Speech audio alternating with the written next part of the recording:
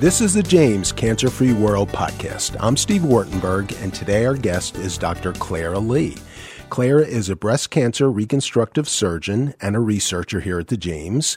Clara is a microsurgeon, which is incredibly precise and complex surgery, and her research focuses on helping women with breast cancer get the information they need to make the best possible decisions when it comes to treating their cancer because, as we've learned on this podcast, there is no routine cancer. Hi, Clara. Hi, Steve. Thank you for having me. It's great to have you. And before we dive into your breast cancer research, let's talk a little bit about your career. It's a fascinating mix of cutting-edge surgery, microsurgery, research that utilizes technology and apps, even a little psychology, and also the world of public policy. So fill us in on how you got to this point and how you got to the James. Sure. So when I was in medical school, I wanted to be a primary care doctor. I thought that was the best way I could help people and help the most people. And then I also had a real interest in health policy. From my prior experiences, I knew that some patients don't get the care that they should. In other words, they have access problems, and also that healthcare costs were too high. So I knew there were lots of issues, and I wanted to somehow affect policy as well. Interesting how those problems have not changed and have perhaps gotten worse. Yes, they are problems that have always been around. Yeah. So the way that I thought I could best do that was by being a primary care doctor and by studying health policy. So I did study health policy, and then when I got to med school, everything changed almost in a flash when I had my first exposure to surgery. So when I first did my a rotation involving surgery during my third year of medical school, my whole life changed because I found out how cool it was. Now, and this is something I don't know, when you're in your third year rotation and you do surgery, do you actually get to perform surgery, or are you just sort of the assistant, or like how much do you get to do? Almost nothing. Okay. You do get to be there. So you see it. Yeah, you scrub in on surgery, which mostly means that you either are just watching or you may hold something. But for me, and I think for a lot of medical students, even just seeing that world was like, wow, just amazing. And then learning about the techniques and the approaches, and it just really excited me. And then you do microsurgery, which explain what that is. Obviously, micro meaning small, but right. How small? Yeah, so generally microsurgery means operating on things that you can't see with the naked eye and that you can't see with special glasses and that require a microscope. So we use a special microscope that's specifically for operating. It magnifies things about tenfold. And so we mainly use that to reconnect blood vessels. Sometimes we use that to also reconnect nerves. Wow. So it just must take a lot of practice. Yeah. And then how did you come to specialize in breast cancer reconstructive surgery? And I think you also do head and neck and some other kind of related areas? So I became interested in oncologic reconstruction, or reconstruction in people who have cancer, when I was a plastic surgery resident. During my training, we did a lot of that type of reconstruction, and I found a few things. One is it just fit my brain. In other words, reconstructing after something has been removed is sort like requires a type of geometric thinking and cognition. You have to see things that aren't there. Yeah, and picture it. Yeah, and then on top of that, picture it in a way that it's going to look normal and also function normally, in addition to filling the hole in a way that geometrically makes sense. So that just kind of appeals to me. But more importantly, I saw how important the reconstruction is to the cancer treatment. In other words, there are many procedures that the oncologic surgeon or the cancer surgeon can only do because we can put it back together. And if we couldn't, then they wouldn't be able to give as good cancer treatment as they could. Oh, so they're able to possibly remove more and get better margins and enhance that person's outcome because they know that you and others can reconstruct and help that person be as close to as the way they were before. Yeah, which is really cool. So it's just fascinating, and maybe one day I can watch one of these surgeries. Absolutely. It just sounds fascinating. So that's what you do as a surgeon, and then that's part of your job. The other part, as like so many people here at the James, you're a physician, surgeon, and also a researcher. And I know you've told me a little bit in the past that one of your first big areas of research was how women decide whether or not to get reconstructive surgery. So fill us in on that research and where it's leading you to today. Yeah, so the decision about whether or not to have breast reconstruction if you have a mastectomy, which is removing the whole breast, is a very difficult decision to make. Not for everyone, but for a lot of women, for a few different reasons. One, it's a stressful time. Another, a lot of patients have not had surgery before. They really don't know what to expect. Yeah. And then it involves a really personal aspect of a woman, how she feels about how she looks and about how she feels, sexual intimacy, all kinds of things. And then there are also purely practical factors like how things are going to be when you get dressed. And so it can be a really challenging decision. And there was some research before I got started showing that whether or not a woman gets reconstruction depends a lot on where she lives, her race, how much money she has, what kind of job she has, suggesting that the decisions are not necessarily being made in the optimal way. So when you said that decision is based on where someone lives, their economic standpoint, education, is it the higher the income, what does that lead to? And the opposite, the lower the income, what does that lead to? Right. So that prior research didn't necessarily tell us anything about the decisions. It just told us that basically there was research showing that the rate of reconstruction, in other words, the percentage of women who have a mastectomy who get breast reconstruction, was higher among women who had more money, among women who were more insured, among women who were more educated, and all things that are not terribly surprising, but probably shouldn't be the case. And perhaps it might be good to explain that getting reconstructive surgery after breast cancer, there are some issues that could arise, which makes it that much more important for people to understand and make the right decision. Like what can happen in the surgery that would impact someone's decision? Yeah, absolutely. So there are a number of aspects about having reconstruction that are not straightforward and that may still be right for a person, but they should know about going into it. One is that the recovery is longer than if you just have a mastectomy. The other is you're more likely to require more procedures later. Some of those are just touch-ups, but it does involve more surgery. And then the other is that the risk of a major complication is higher than if you just have a mastectomy, which stands to reason because it's more surgery. Yeah. And you literally take tissue? Is it tissue? Is it what you tell me? What is it you take from where that you implant, and then that is where the microsurgery comes in, where you reconnect the blood tissue or blood vessels. Right. So there are several different ways we can do breast reconstruction. One is with a breast implant. So a lot of people have heard about that, and that doesn't require the microsurgery. The other approach is where we transfer tissue, and the most common place is from a woman's belly, from her lower abdomen, where most of us have a little extra going.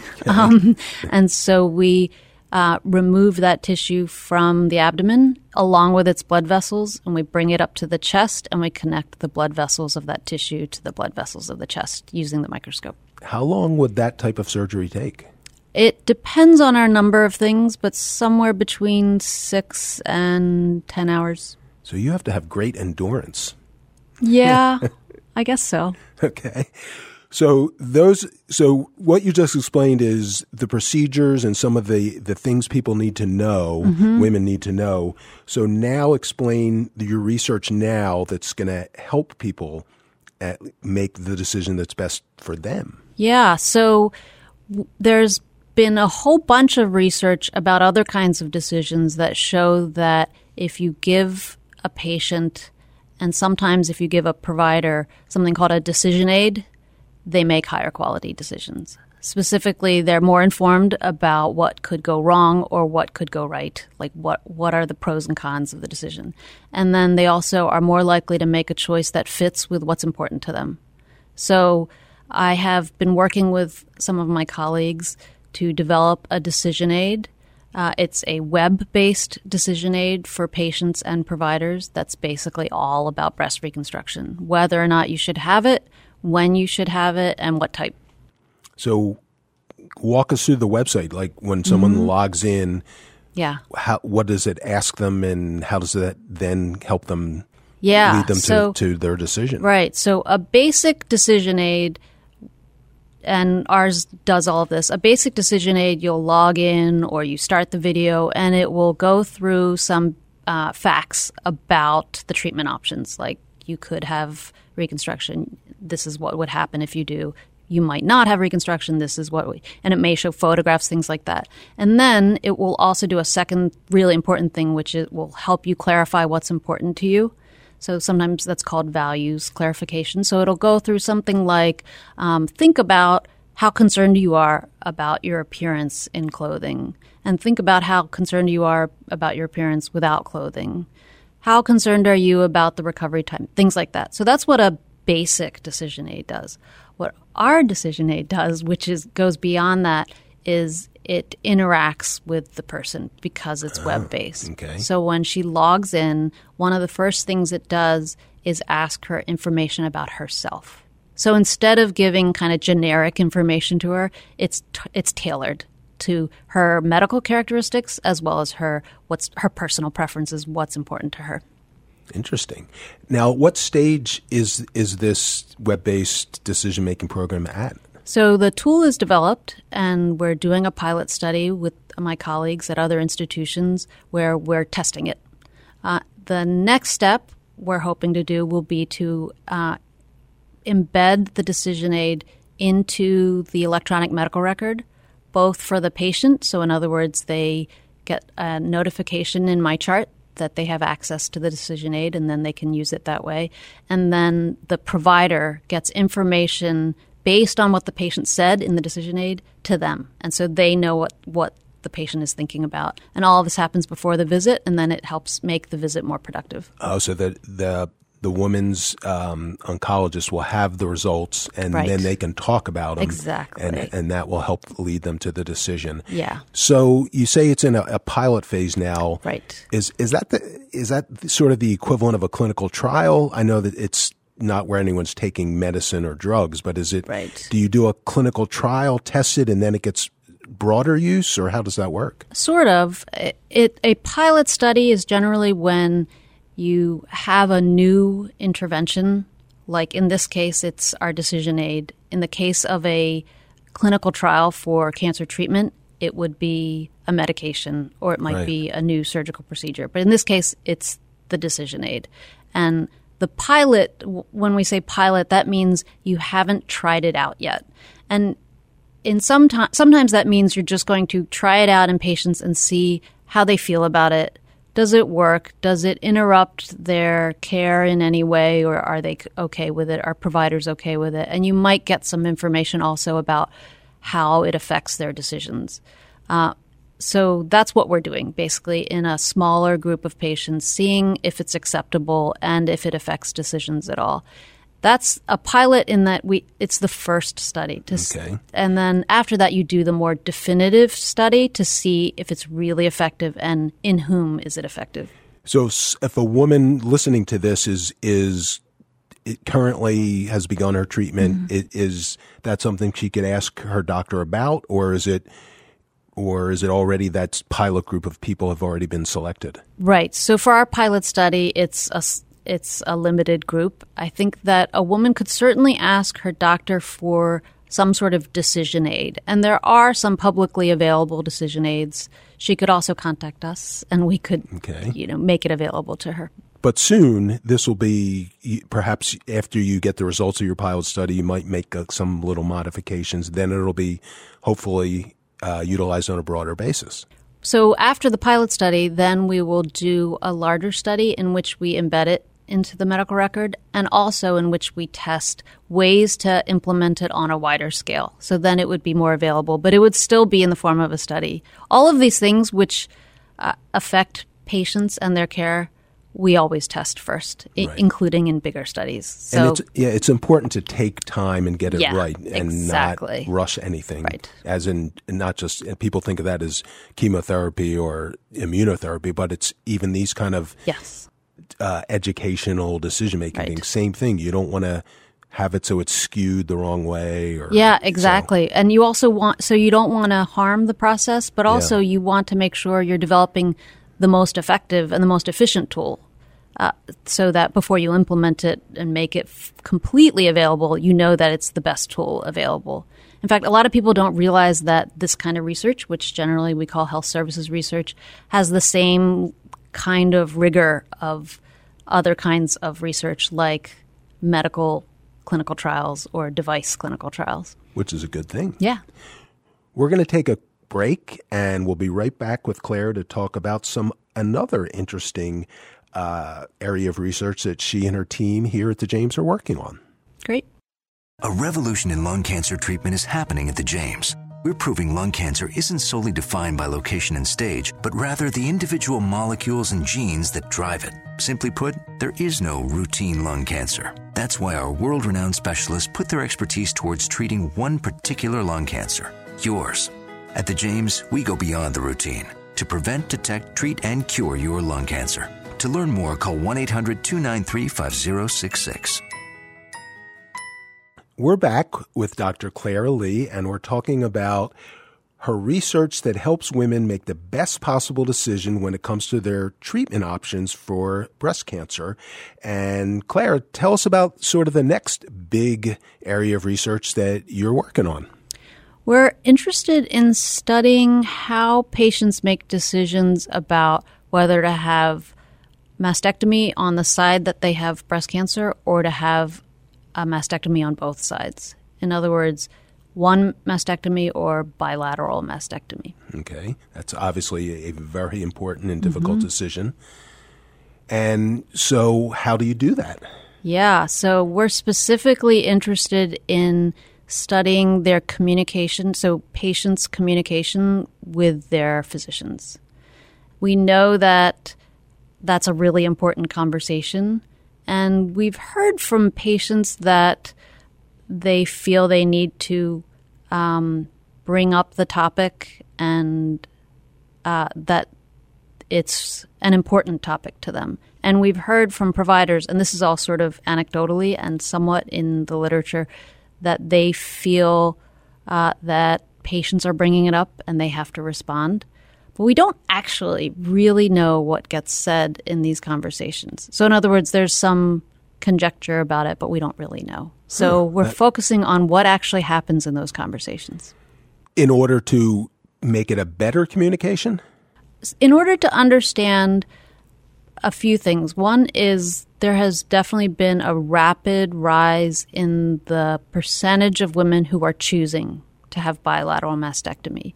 And in some way, that's a sort of a preventive method. Okay. Yeah. So on the I'll never get this again. Right. So a little bit of background is to know that some women are at higher risk of getting breast cancer in the other breast. So those are women who have a genetic mutation, like the BRCA mutation, or who have a strong family history. So for those patients, it's in fact recommended by guidelines that they consider having a bilateral mastectomy. But it turns out that most of the increase in bilateral mastectomy has been among women who don't have either of those things. Oh, okay. And who are actually very unlikely to get breast cancer on the other side. And so we're trying to understand why that is. Okay, and it's important, but again, like you were saying before, it's important for these women to understand all their options, all the things that can happen, all the percentages to help them make the best possible decision for them. Yeah, and we want to understand how the conversations are happening now, and if there are areas for improvement. By doing this, we can better know how to help patients make those decisions. So how are you going to do it in this new research? Yeah, so we were really fortunate to get a Pelotonia grant to do a pilot study for this research. Basically, one of my colleagues had the idea that we should enable patients to audio record, meaning record the sounds of their conversation with their providers. So there's definitely been research in which a researcher puts an audio recorder on the table where the patient and provider are going to be talking and records the conversation, and then you transcribe it, and there are various techniques for analyzing the conversations. But the limitation of that kind of research is you got to have a research assistant there to do that recording. And we know that patients get treated in places not just at academic medical centers, and understanding what goes on with them is just as important as understanding what happens in an academic medical center. And we also know that patients see the surgeon, they see a radiation oncologist, they see a plastic surgeon, they see a medical oncologist, and having a staff person at every one of those visits is not really feasible. A staff person who's recording and transcribing. Exactly, yeah. So my colleagues and I had this idea that, well, patients can do the recording. They're all carrying around, basically, or most of them are carrying around a computer and a recorder in their pocket all the time, or in their purse. Yeah, your smartphone has you can record on it. Yeah. So we realized that they could do that. And we thought, why don't we make our patients, why don't we become partners with our patients to do this research? The question, though, was, how do you do it? How do you actually do it? Can we actually enable patients to do this? And really importantly, can we get that information off their phones to our data servers in a way that's really secure? Because we don't want to take any chances on risking anyone's privacy or confidentiality. Right. And so when we had this great idea and then we realized those questions, we realized, we need to do a pilot study to figure this out. And that's when I applied for the Pelotonia funding. So again, kind of walk me through that. If a patient goes in to see one of her physicians or doctors to talk about her breast cancer, what does she do? Right. So when a new patient who has not been treated yet is seeing the surgical oncologist for the first time, we approach her to see if she wants to enroll in the study. And if she does, then we help her download the app, which is available in app stores and in the Play Store. They download the app onto their phone, and then we show them how to use it, which is pretty straightforward. And then for every one of their visits, they just press play or record, and it records their visit, and they stop it, and then it automatically uploads. So the whole team then has access to it. Their medical team has access to it.